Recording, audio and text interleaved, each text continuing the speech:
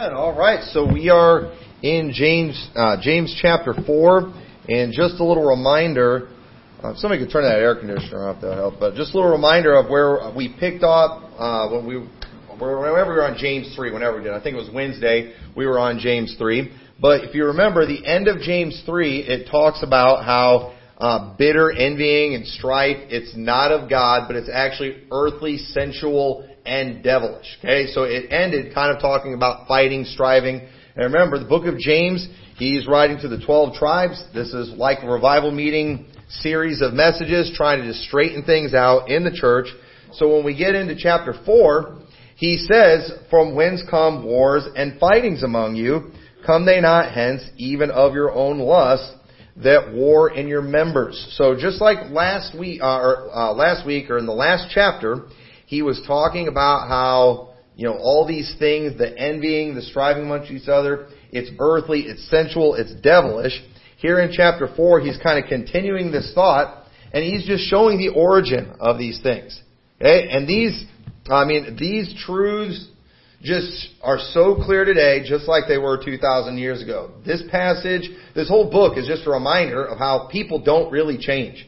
We think things have changed so much just because technology's changed, but you know what? People just don't change. They really don't, and that's why the Bible is always appropriate. It's always suitable for every culture and every situation and every generation. It doesn't need to be rewritten. It doesn't need to be updated. It just always fits. And so this chapter here, it's great for the typical modern day church. Because you know what? Wars and fightings among God's people is not a rare thing. This happens in the best of churches. You can have just all these internal conflicts that build up that really, they literally can destroy churches. And so he's saying right here, he wants them to know where these things actually come from. And they come from your lust that war in your members. We've got to remember, as people, even though we're saved, our bodies are not saved. Our flesh is still bad. It's still wicked. And therefore, there's things we need to prepare ourselves for. And something that you need to understand is if you're someone who's always in a fight, it's because you have a problem. Okay? It says right here, these wars, the fightings, okay, they come from your own lust. There are some people that just seem to be more prone to getting in fights than other people. I worry about some of these people that you talk to. Have you ever known one of these people that they're always telling you about some fist fight they got into? They get more fist fights than Walker, Texas Ranger. And it's just like, dude, I'm 38. Yeah, I think I'm 38. I don't know how old I am anymore. And I'm like, I've only been in a few situations where I thought I might have to take a swing at somebody. All right? It doesn't happen that often in the United States, but yet you seem to be getting in fistfights on a regular basis. All right? Now, first off, let me see your knuckles. It doesn't look like you punched anybody. All right? But second of all, I just don't believe it. You're just all talk. But if you're really getting in that many fights, you probably have a problem. And the truth is, most of the fights that we get in churches are not fist fights, although that happens. I've heard many stories about that. I know of a church. I know the pastor, and his son told me all about it. I remember, I won't name any names, but his son told me all about this huge fight they had in their church during a basketball game. They were playing each other in a basketball game, and it turned into a brawl. And he's telling me all about this, and he's like, I'm not supposed to be telling people about this. My dad brought it before the church, and they dealt with everything. And they said, it's done. We're not supposed to talk about it anymore. But if you want to tell me about it. Well, then later, my uncle told me about it too. I just said who it was. But anyway, scratch that, what I just said at the end. I just kind of revealed it. But I remember he told me about the situation. This was years ago. I'm sure they've gotten over it. But it was just so funny because it's like it's a basketball game. Why would you get in a fist fight over a basketball game? You know why? Because pride. There's this... We can't stand to lose. We just have that sin nature. And, and everybody, gets in, they lose their temper at some point. But some people do it all the time. Some people, they're in the center of every problem in the church. There's some people, I've had coworkers that are at the center of every problem. When I was in Spring Valley at the distribution center out there, there was one guy who was always getting in fights with people all the time. And he was so good at getting people in trouble. Finally, he messed with the wrong guy. There was one guy out that I worked with out there who was literally the nicest guy in the building. He used to convict me because the guy had like the best testimony in the place and he wasn't even saved. And didn't even claim to be a Christian. Yet he was just the most nice, meek, just kind individual. And this one guy was messing with him. And he got mad and he cussed at him. And so the guy went and told on him. And that guy got in trouble. And I was like, you know what? That's it. I went to the manager and I said, listen. I said, I don't think people ought to be cussing, but you're really going to let him get in trouble for cussing this guy? I said, and I went and I started naming all these people. I said, let me just name a few people who have steps right now. And I started naming out what a step is, one of the disciplinary things they do out there. If you're not familiar with Walmart, I named off all these people. I said, what is it that they all have in common with their steps? Who did their conflict involve? It was the same guy every time. Every time it was the same guy that knew how to push people's buttons. He was a master of this. And I told him, I said, you know what? If you want to get somebody in trouble, it needs to be him. And I told some of my other coworkers, I said, you know what? We need to stick up for these guys that are getting in trouble over him. And they did. They all went. And a lot of people stuck up for him. And they actually took away the step that they gave him. And it wasn't long after that other guy got fired. Because it was so obvious. He was always the one that, had the problem. And you know what? When there's 10 conflicts in a church, and there's one person that seems to be the epicenter of all that, guess who the problem is? It's that one person. And you know what? That kind of thing goes on in church too. There's always one person that seems to be the center of everything. And you know what? Thankfully, we don't have anybody here like that, but I'm all for throwing people like that out. I think people like that need to get thrown out of churches. And too often, everybody tries to put up with them. These people are smart. They know what lines that they can't cross. They know how to push people's buttons. I remember I told one of the men in my dad's church, he was doing a really big thing in the church. It was a really big project. It was going to be a huge blessing to the church. And I remember I went and told him, I said, listen, just so you know, you're about to use a great gift that God has given you to be a huge blessing to the church.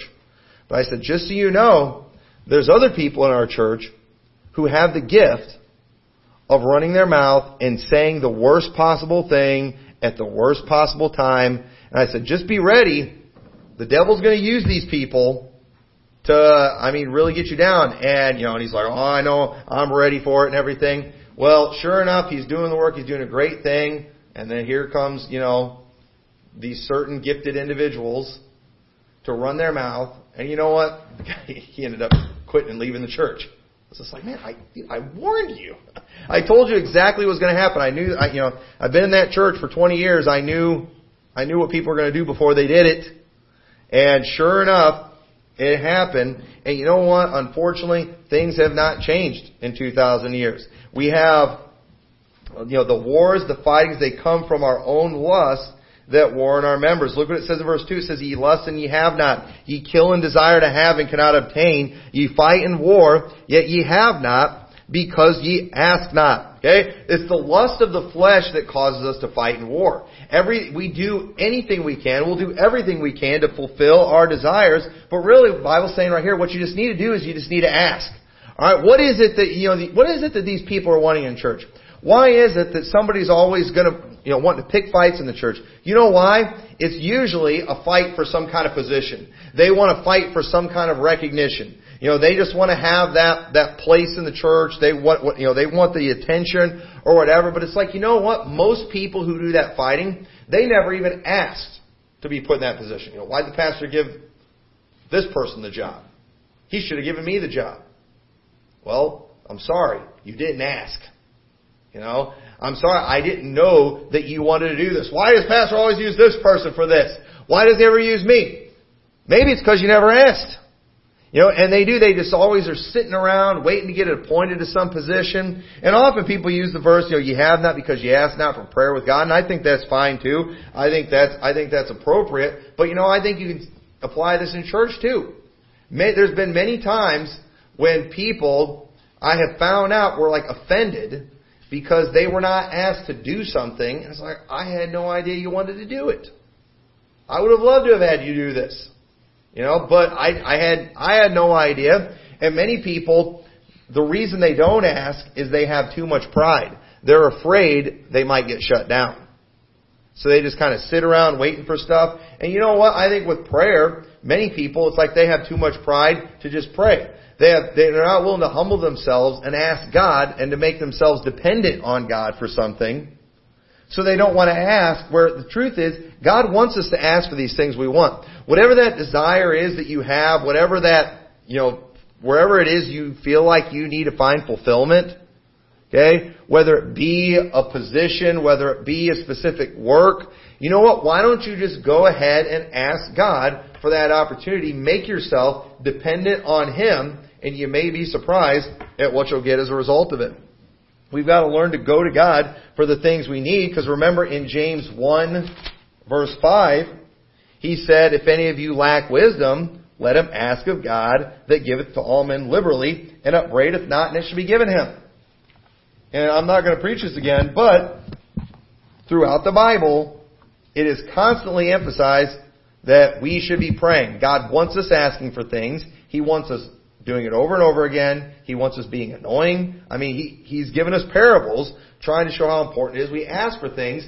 And you know what? We've got people today, the reason that they are such miserable wretches in church and causing wars and causing problems is because they're getting no fulfillment in the things where they need fulfillment. And you know where they could be getting that fulfillment if they would just go to the Lord and ask. And they don't ask. They walk into church and they just have this attitude, I'm not getting fed. I'm just not getting what I seem to want from this church. Well, here's my question. What do you want? What are you looking for? It's amazing how many people come into church with that attitude. I just don't seem to be getting anything. Well, what are you coming to get? Do you even know? And truth is, many people, they just don't know. And truth is, if you need something, if you want something, you need to actually ask for it.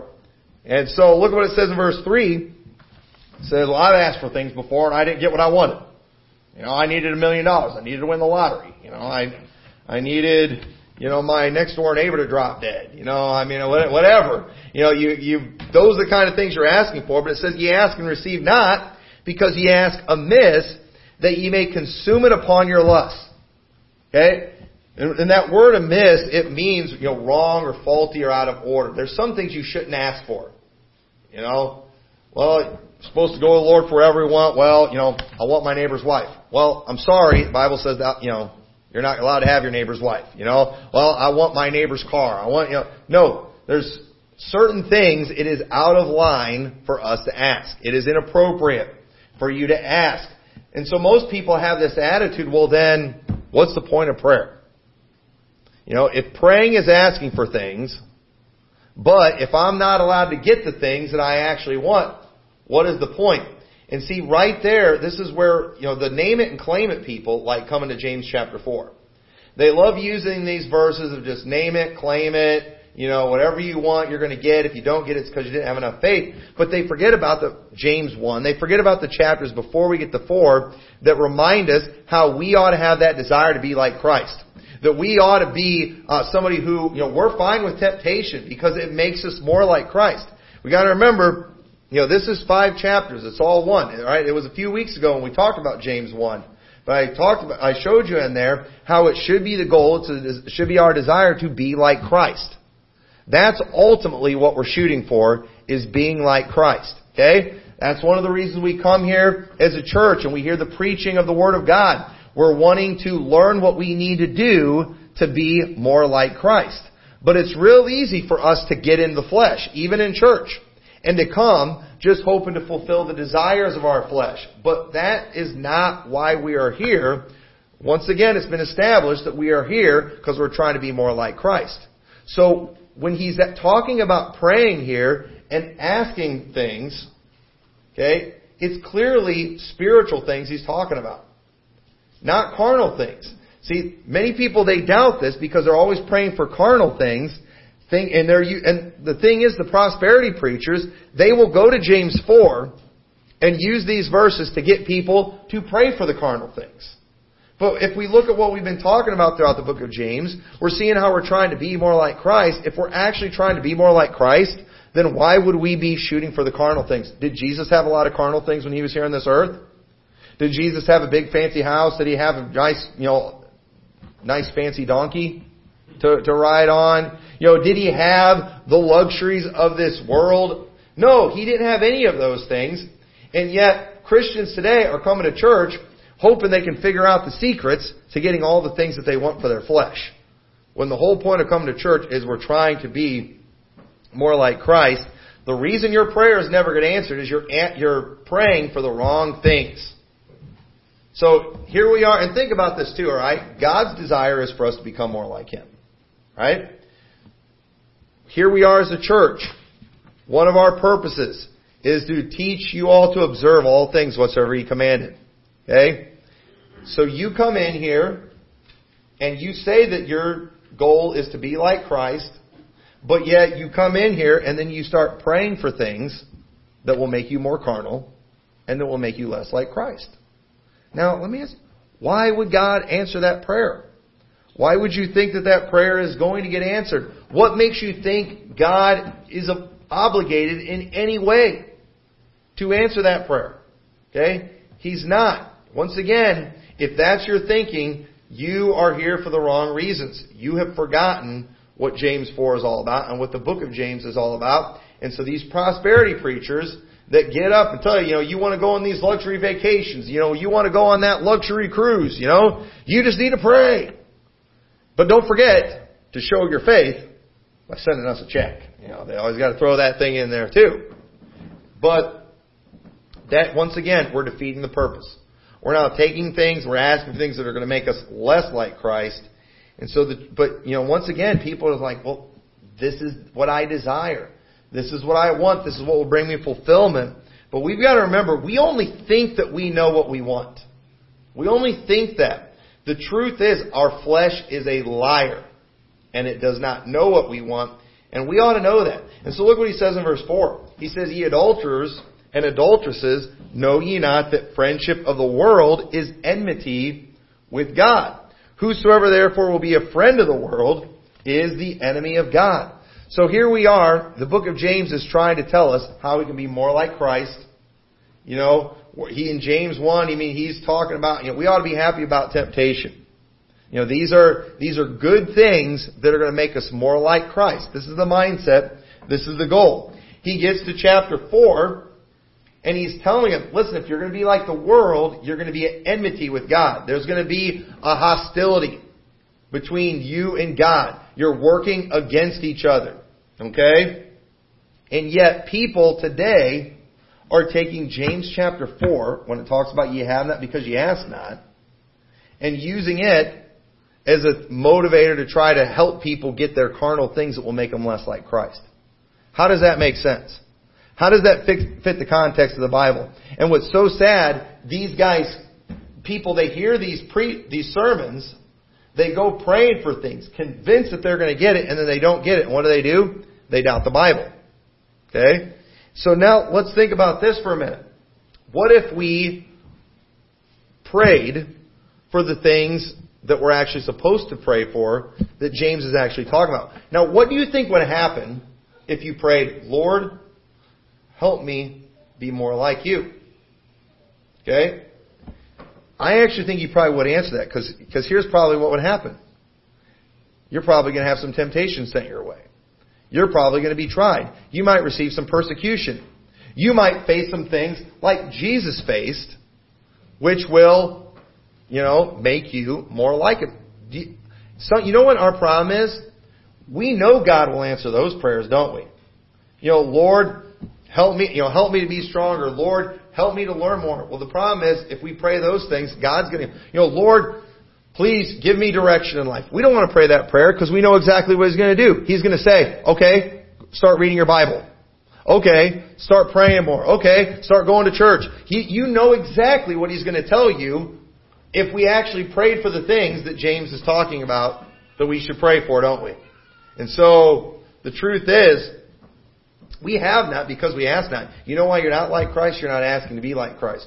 You know why you're not growing spiritually? You're not asking if you can grow spiritually. You're not asking for the things. You're taking this verse and you're being like Robert Tilton and you're just praying for, luxury cars and things. That is not what it's about. You miss the point. You ask the miss, trying to consume it on your own lust. And you know what? You are an adulterer, an adulteress spiritually because you're just trying to be like the world. Those are the things that the world goes after to find fulfillment. They think that money and that the pleasures of this earth will bring them happiness. That's what they think.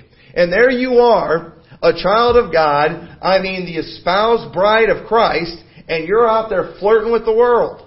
What's wrong with you? That is not what we're all about. So we got to remember, God put us here for His pleasure, not our pleasure. We're here for His purpose. And as we talked about in chapter 1, our desire is of what we should be asking for is to be like God. That's what we should be asking. That's what we should be desiring, to be like God. James 4 in no way is trying to teach a name it, claim it theology. Okay? The reason Robert Tilton uses this passage is because it fits with what he's trying to tell you. But if anybody in his audience knew the rest of the book of James, nobody would be dumb enough to think what he's talking about is going to work. But it's worked for him for getting money, and that's why guys like him are millionaires. So look at verse 5. It says, "Do you think that the Scripture saith in vain, the Spirit that dwelleth in us lusteth to envy? But He giveth more grace, wherefore He saith, God resisteth the proud, but giveth grace unto the humble. Submit yourselves therefore to God, resist the devil, and he will flee from you. Draw nigh to God, and He will draw nigh to you. Cleanse your hands, ye sinners, and purify your hearts, ye double-minded. Be afflicted and mourn and weep. Let your laughter be turned into mourning, and your joy to heaviness. Humble yourselves in the sight of the Lord, and He shall lift you up." Okay? So now let's think about the context of these verses right here. He's been talking about how you're not getting what you're asking for because you're not asking for the right things. You're trying to ask for things to just fulfill the lust of your flesh. The lust of your flesh is bad. The lust of your flesh will not make you more like Christ. It will make you less like Christ. If you're a friend of the world, you're going to be at enmity with God. So what is it that we actually need to do? Alright, because we got a problem here. Here I am, I'm Mr. Carnal Christian. I want stuff. Okay? I want the things of this world, but you know what? I'm double-minded. I'm saved. I have the Spirit of God in me, and so there's a part of me that wants to be like Christ too. But I just can't get past all this stuff that I want. I am convinced that these things will make me happy. So you know what I'm supposed to do in that situation when we've got a conflict? We're at a crossroads now. Alright? We got the pleasures of this world over here. We've got the will of God over here that doesn't really look that fun. You know what? I now have to make a choice. And if I follow the Lord, then I'm going to have to humble myself in doing that. I'm going to have to admit, you know what, Lord? I think You know better than I do. I think You know what I need and even what I want more than I know what I want. That takes some humility. Just like a child, okay? Do children not often have, is there not often a conflict between the parent and the child as for what's good for it? That's a daily thing that you fight as a parent raising kids. The kids are convinced that it's healthy and it's good to stay up late, drinking Mountain Dew, eating sugar, watching television all night, playing video games. They're convinced of that, right? But as parents, you're like, no, you guys don't need to be doing that. You need to go to bed a decent hour. You don't need to be rotting your brain and all the video games and things all day. And so we have a conflict. And isn't it it is humbling as a child to a certain extent to have to listen to your parents. And is it not worse as you get older? When you're 3 and your parents tell you how to go to, tell you to go to bed, it is what it is, You don't really think much of it. But you know what? They start getting older, don't they? They become teenagers. What? Yeah. You can't tell me when to go to bed. Well, actually, I can. It's my house. I'm the parent. But the older your kids get, the more it takes to humble themselves. Okay, Tommy, he's still it's still not super hard for him to humble himself. I know he's got a driver's license. I know he's got a job, but it's not a great job, and he's still a minor. Okay, he can't just go out and rent an apartment and just do whatever he wants. And technically, his truck is in my name. Even though I sold it to him, I never signed the title over to him. So if there's a conflict, the law is going to be on my side. All right, he's just so I mean, I could call the police and say he stole my car, and we did no paperwork on that transaction. But he'll probably try to use this video now as proof. But anyway, but I'm giving him ideas. But anyway, pretty soon he's going to turn 18. Pretty soon, legally, he could go do whatever he wanted. And as I said before, I'll say it again, we live in America. When he turns 18, he could go out and start wearing dresses and go get turned into a girl if he wanted to. And I can't stop it. Legally there would be nothing I could do. Illegally, I've got a few ideas. He could go out and marry a dude if he wanted to at 18. But you know what? When he hits that age, obeying his father will take some humility, won't it? And that actually takes humility. Because now he is submitting. In other words, he is choosing to follow my leadership when I can't make him do it. And that takes humility. And you know what? God does not physically make us do things. God does not force us to be more like Him. He has given us a free will. And you know what? We do. We have those desires of the flesh that are out there. We're like, I'm convinced that will make me happy. But the Lord has said, no, going this direction will make you happy. And what we have to do as Christians, and it can be difficult because we're adults, we're grown up, we think we know what we want for ourselves, but it actually takes humility to say, you know what, I'm going to reject what I want, I'm going to forsake my will, and I'm going to follow the will of God. That takes humility right there. It takes faith. The world's not going to back you up when you do those things. You're not going to be praised by the world when you do that. And I like watching some of these Ninja Warrior things and, stuff like that. I've always thought that was pretty cool. But one thing that has just ruined those shows is the stories behind the contestants. I hate it. It's always a victim. Everybody's a victim. And some of these people, they've never had anything bad physically happen to them in their life. And it's all, my second cousin's grandma died of cancer. And so I'm a victim because they always do the sob stories. As my kids, I hate the sob stories before the contestants. I want to just watch them do cool stuff. Alright? I don't care about the stinking sob stories. And we were watching a show kind of like one of those Ninja Warriors, and the girl gets on there, and her sob story was, she came from a really conservative Christian family, and she was never allowed to play in sports. She had to wear skirts all the time. And I'm like, that's the sob story. And then the announcers, while she's like doing her thing, are just talking about all that she's overcome. I'm thinking, what? She grew up, she had it made. She grew up in a Christian home with a conservative family that taught her the right way. But they're talking about like, oh, she's a fighter. She's an overcomer. Because her parents made her act like a lady. I'm like, that is the worst sob story I've heard yet. I mean, she had it made, and they were talking about like it was a sob story. It was hilarious. But but that's the thing. Everybody thinks that their life, it's so tough being a Christian. But no, you're better off if you do the things of God. But it does. It takes some humility to submit to the will of God, and so many people, they struggle with that today. But we've got to remember that our flesh, it goes against God. But if we're willing to submit to Him and follow Him, you know what He does? He gives us grace. He gives us that unmerited favor. And we're always going to mess up. We're always going to make mistakes. But if we are actively pursuing the will of God, doing our best to follow Him, and being humble about it, you know what? God's going to give us grace. But you know what? He resists the proud. He's actually working against those who have pride. So if I go and I say, you know what, Lord, I know better than you. I'm going to go over this direction and I'm going to try to fulfill the lust of my flesh. I'm going to do what I think is best. Now I've got God working against me. And I don't need God working against me. He's going to win in that battle. So you know what I just need to do is I just need to say, you know what, forget it. I'm going to do what I want. So you submit to God. Submit to God. Resist the devil. And he will flee from you, it says. He will flee from you when you're resisting him. Why is that? Why? Can anybody think of why the devil would ever be scared of us? All right.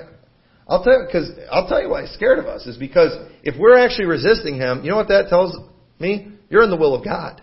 If you're in the will of God, you've got God now in your corner. The devil can't handle God. You're a piece of cake. Okay? But not when you have God on your side. And that's why we ought to always be resisting him. And when we do, he'll flee from us. It says, humble yourselves in the sight of the Lord, and he shall lift you up. And just as it can be humiliating, and I was there at 19 and 20 and still have to listen to my dad. I didn't like it. When my wife and I were dating, I'd go over to her house and her mom could tell me when to leave. That's pretty humiliating. I'm 20 years old. We're engaged. And you're going to tell me when to go home? Yeah, she did. She told me when to go home. Now, could my wife and I have just ran off and eloped legally? Yes. But you know what we did? We humbled ourselves and submitted. Okay? Now, I didn't go and advertise at work, that my future mother-in-law could tell me when to go home. But what do you think my coworkers would have done back then if they'd have known that my mother-in-law could tell, or future mother-in-law? They would have made fun of me so bad. But you know what? I just didn't tell them about it. But at the same time, is that not humbling? And boy, was it great when we finally got married. We didn't have to listen to the parents anymore. Her stepdad gave her away. Now she is mine, and I'm not listening to my mother-in-law about anything since then. And she hasn't tried to tell me what to do. But even if she did, I wouldn't listen. But right now that we need to humble ourselves on the side of the Lord. If we would humble ourselves and follow after God, I believe He would change our desires and we would have fulfillment. He would give us fulfillment. Okay, because once again, we've got to learn. Our flesh wants all the wrong things. It says in verse 11, speak not evil one of another, brethren. He that speaketh evil of his brother and judgeth his brother speaketh evil of the law and judgeth the law. But if thou judge the law, thou art not a doer of the law, but a judge. There is one lawgiver who is able to save and to destroy. Who art thou that judgest another? So this passage right here, it's not meant to teach that we're not allowed to judge anything. Okay? Remember, we're supposed to judge righteous judgment. In fact, Pastor Hart, when he was here last week, that was a great message that he preached on judging. Judging to know good and evil. And I like the illustration he gave of the judge not, and everybody wants to scribble the rest of the passage out of the Bible. That was a very good message that goes right along with this. There are, this passage, it's not just another blanket judge not for the people that don't want to be judged about anything. We are to judge righteous judgment. But remember, this passage is about wars and fighting that's going among the brethren. And what is it that we always do when we start fighting with the brethren? When these wars go on? You know what we do? We like to start judging their thoughts. Okay? Maybe, Mrs. So-and-so, she gets to sing in the church when you wanted to sing. So what do you start doing? You're mad because you wanted that spot. You wanted to be the singer. You wanted to do the special. But she got to instead. So what do you start doing? You start judging her thoughts. She just wanted to sing to show off. She just wants to, because she's just full of pride, she's arrogant. We start judging these things. Somebody else in the church is doing some kind of job in the church. They're doing some event. We start judging their motives. That type of judging is wrong. And that type of judging is absolutely stupid. You accomplish nothing with that. Okay? And you know what? Kids do that with each other, don't they? Your kids ever, judge what their brothers and sisters are thinking? They do that. My kids do that all the time. I've had my kids before, Dad, Allie thinks this, or, it's like, really? You can read her mind, I'm supposed to give her a spanking for a thought that you read in her head. No, it just makes me so mad because she thinks, he thinks, my kids have done that. So, am my kids the only ones that done that? No, all right, good. I thought maybe I was doing something wrong. That's what they do all the time. When I was teaching in the school, kids would do that all the time. They get mad about something that people were thinking. Okay, what are they doing? These wars, this fighting that's going on, it's causing them to judge things that is not righteous judgment. That is not their place to judge. It is not your job to judge what is going through the head of somebody else in the church. If somebody else is doing a work, it is not your job to even judge how they are doing that work. It is not your job to judge the piano player and how she plays the piano when she's the one doing it. That's not your job. You haven't given the place to judge that. That is not righteous judgment. You know why you are judging that? Because you want to be the one doing that. You want to be the one in that role. And so now you're going to start judging their motives. You're going to start judging one thing. Well, I don't like the way they played the piano right there. I bet they listen to this type of music. I bet they do. We start just judging all these things. That type of judging is bad. And that type of thing goes on in churches and it can get out of hand really fast. So we've got to watch out for that stuff. So we're going to remember in chapter 3, remember what it said too. In chapter 3, it said that we should not be anxious, to be the judge of everything. My brother, be not many masters. Okay? Will receive the greater condemnation. When you're the leader, when you're the one in charge, there's a great responsibility that goes with that can ultimately get you in more trouble. So you shouldn't be going out there seeking to be the leader, seeking to be the one in charge and the one in control. He said, if that position is given to you, if it's something that you actually should be doing, then take that responsibility. But you shouldn't just be anxious to be in charge. And that's what we talked about before. And many people, they're just so anxious to be that person in leadership or wherever that they are. The lust of just having that attention, that power, whatever you think it is, it causes them to start judging things that they have no business judging. They're judging the hearts of people. They're judging the actions, the thoughts, things that they can't even possibly know. So look what it says in verse 3. Or verse 13. Before we get to 13, we need to remember too, in chapter 3, we weren't supposed to be anxious to be the judge of everything, but here's why many people want to be that judge. Okay? Many people want to be the judge because they think, then I will be able to fulfill the lust of my flesh. I remember when I was a kid, I'll never forget this. It was when President Reagan went and he was giving his final address to the American people. My dad, he loved President Reagan. And I remember he was so sad when President Reagan was leaving office. And I remember saying, Dad, he's the president. Why doesn't he just keep on being the president? I didn't understand how the system worked at that time. I was like, he's the president. He's the guy on top. He can do whatever he wants to do. I didn't understand how it all worked. And, when I was a kid, I remember thinking, I wish I could be the president. Because if I was the president, I would abolish school. I would come up with all these things that I would do if I were president. And how many of you before have ever said, I wish I was president, and then usually the next thing that comes out of your mouth is, so I could give myself what I wanted. Now I understand that's what all our politicians are doing, alright? But that's not what they're supposed to do. That's why all these, career politicians, go into office, just making regular money and come out millionaires. Okay, yes, that is what they are doing, but that's not how it's supposed to be done.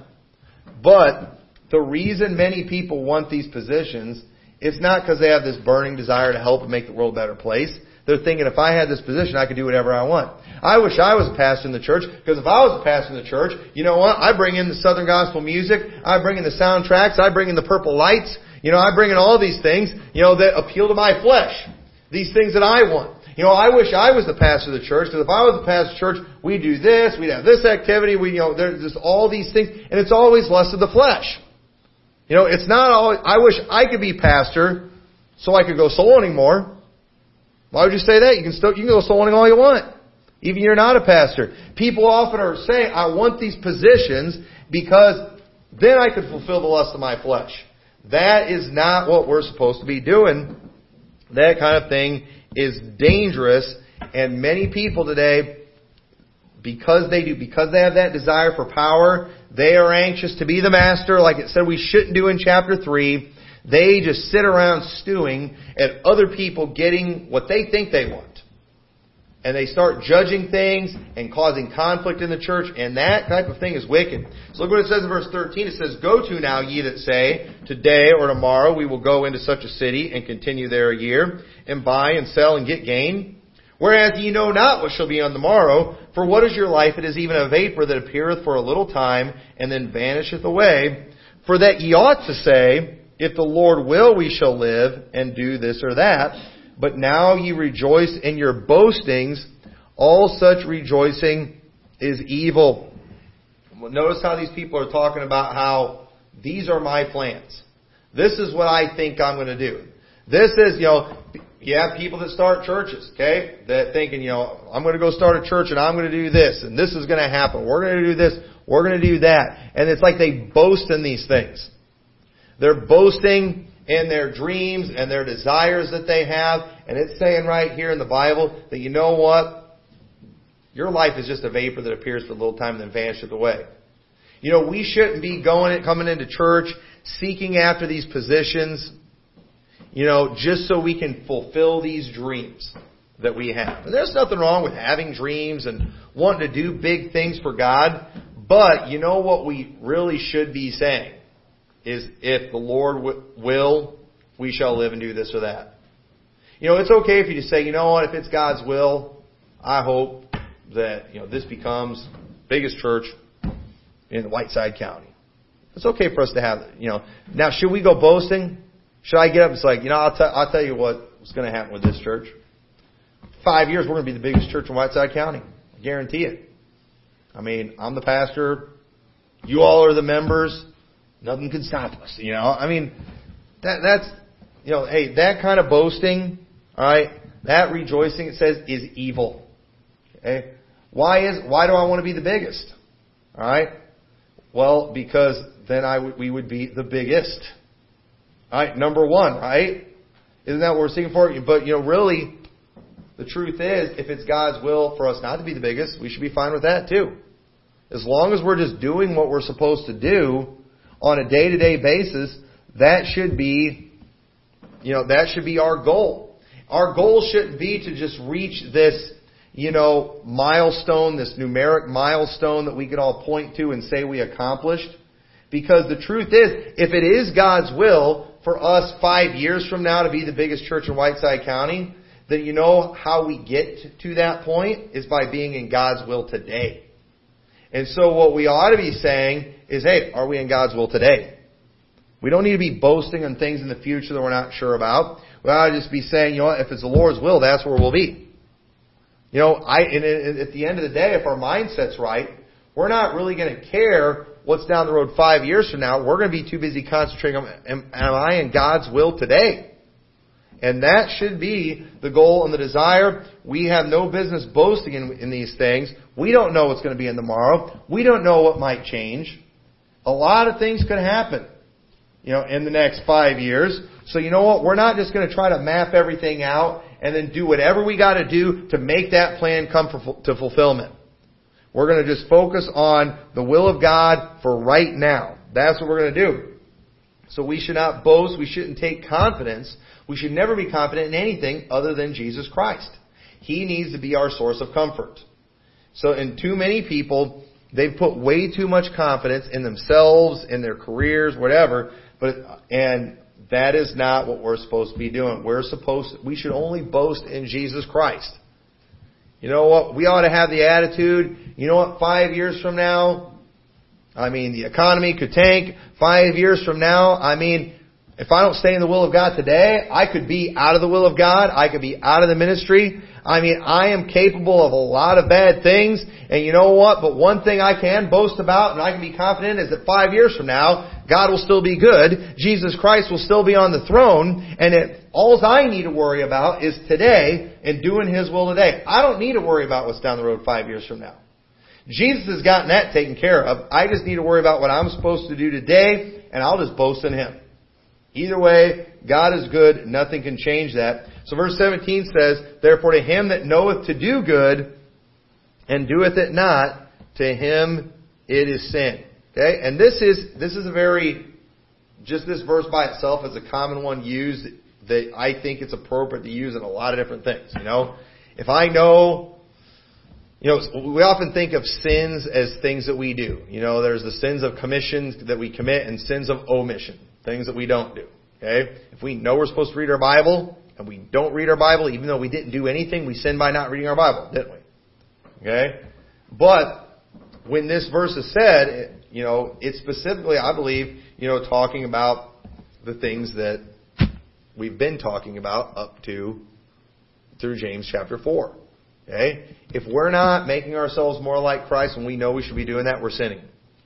If we're not humbling ourselves, if we're not submitting ourselves to the will of God when we know we should, when we know better, that's a sin. These things are sin. We know better. There's a lot of people most people in this world today that are seeking after the things and the possessions of this world. They are doing it in an honest way, thinking that will make them happy. They don't know any better.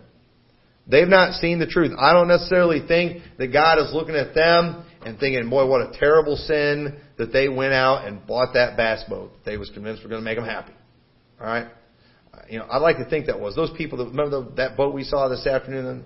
I hope those people are in sin. But no, I'm just kidding. They better get judged for God for having a boat that nice when I haven't had one. That was a really cool boat. But anyway, I'm only joking about that. But here's the thing. If I'm going after something like that, if I'm out there knocking doors and I'm seeing somebody drive up with a super nice boat, on a Sunday, and I'm like, you know what? I was at church this morning. I'm out souling this afternoon, and I'm going to go to church tonight, and I'm going to wake up in the morning, and I can't afford to get a boat and go out fishing on the river. I quit. I'm going and I'm going to go concentrate on my career and making money so I can go get a boat like that. Now, who do you think God's going to be more mad at? Those people that probably don't know any better, probably Catholics, like everybody was Catholic on that street today, or me? I'm in bigger trouble for that kind of thing because you know what? I know better than that.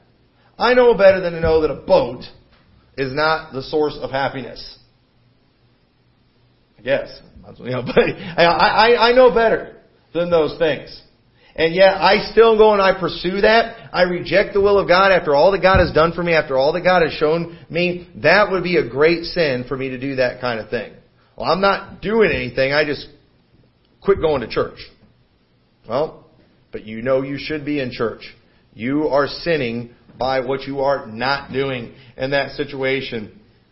So the lust of this world, the lust of the flesh, they are all the sources of the problems in this world. That's what people are fighting. Why do you think we fight the wars in our nation? We fight it for oil. We fight it for food. We fight it for money. It's always motivated by money. Why? It's about the lust of the flesh. And you know what? The devil could take a day off. I believe if the devil wanted to, he could take a week off. And you know what? Our world would still be a wreck. Because you know what? We've got the world, we've got the flesh, and we've got the devil. And if the devil took a week off, we'd still be fighting because we still have the lust of the flesh. We still have those things, and so we'd still make a mess. But it's important that we recognize this enemy of our flesh, and we need to do what we can to defeat them in our lives. Why? Because if we can defeat our flesh, we can be more like Christ. That is the goal. And when you hear that verse, all right, this is what I want you to, if you don't get anything from this lesson, I want you to get this, all right? I want to try to burn something in your brain right now. Okay? When you hear that verse, ye have not because ye ask not. Okay? Most people, when you hear that, you automatically think of money. Things. And then you go ask for it. No. Next time you hear that verse, think, I have not because I ask not. In other words, I don't have, or I'm not more like Christ. Let that go through your head. Don't think about the thing that you don't have because you didn't ask for it. Think about the fact that you're not as much like Christ as you should be. And then think, I have not because I ask not. Think about that. And you know what? Some of you are probably not going to ask to be like Christ. You know why? Because you're pretty sure if you ask Him for that, He's going to give that to you. And you know you might not like, your flesh is probably not going to like the form that it's going to come in. Just like we don't always want to go to the doctor because we know He's probably going to tell us something that we don't want to hear. He's probably going to tell us we have to take something we don't want to take. He's going to have to cut something out of us we don't want cut out of us. So we don't want to go and ask because we're pretty sure what He's going to tell us is not going to go according to our flesh. And that's why many people today, they are not going to ask. The reason they have not is because they ask not, and they ask not because their flesh says, I guarantee I'm not going to like what He says. And you know what? Your flesh is probably right. But that's where you say, you know what, flesh, you're not in charge. Who cares what you think?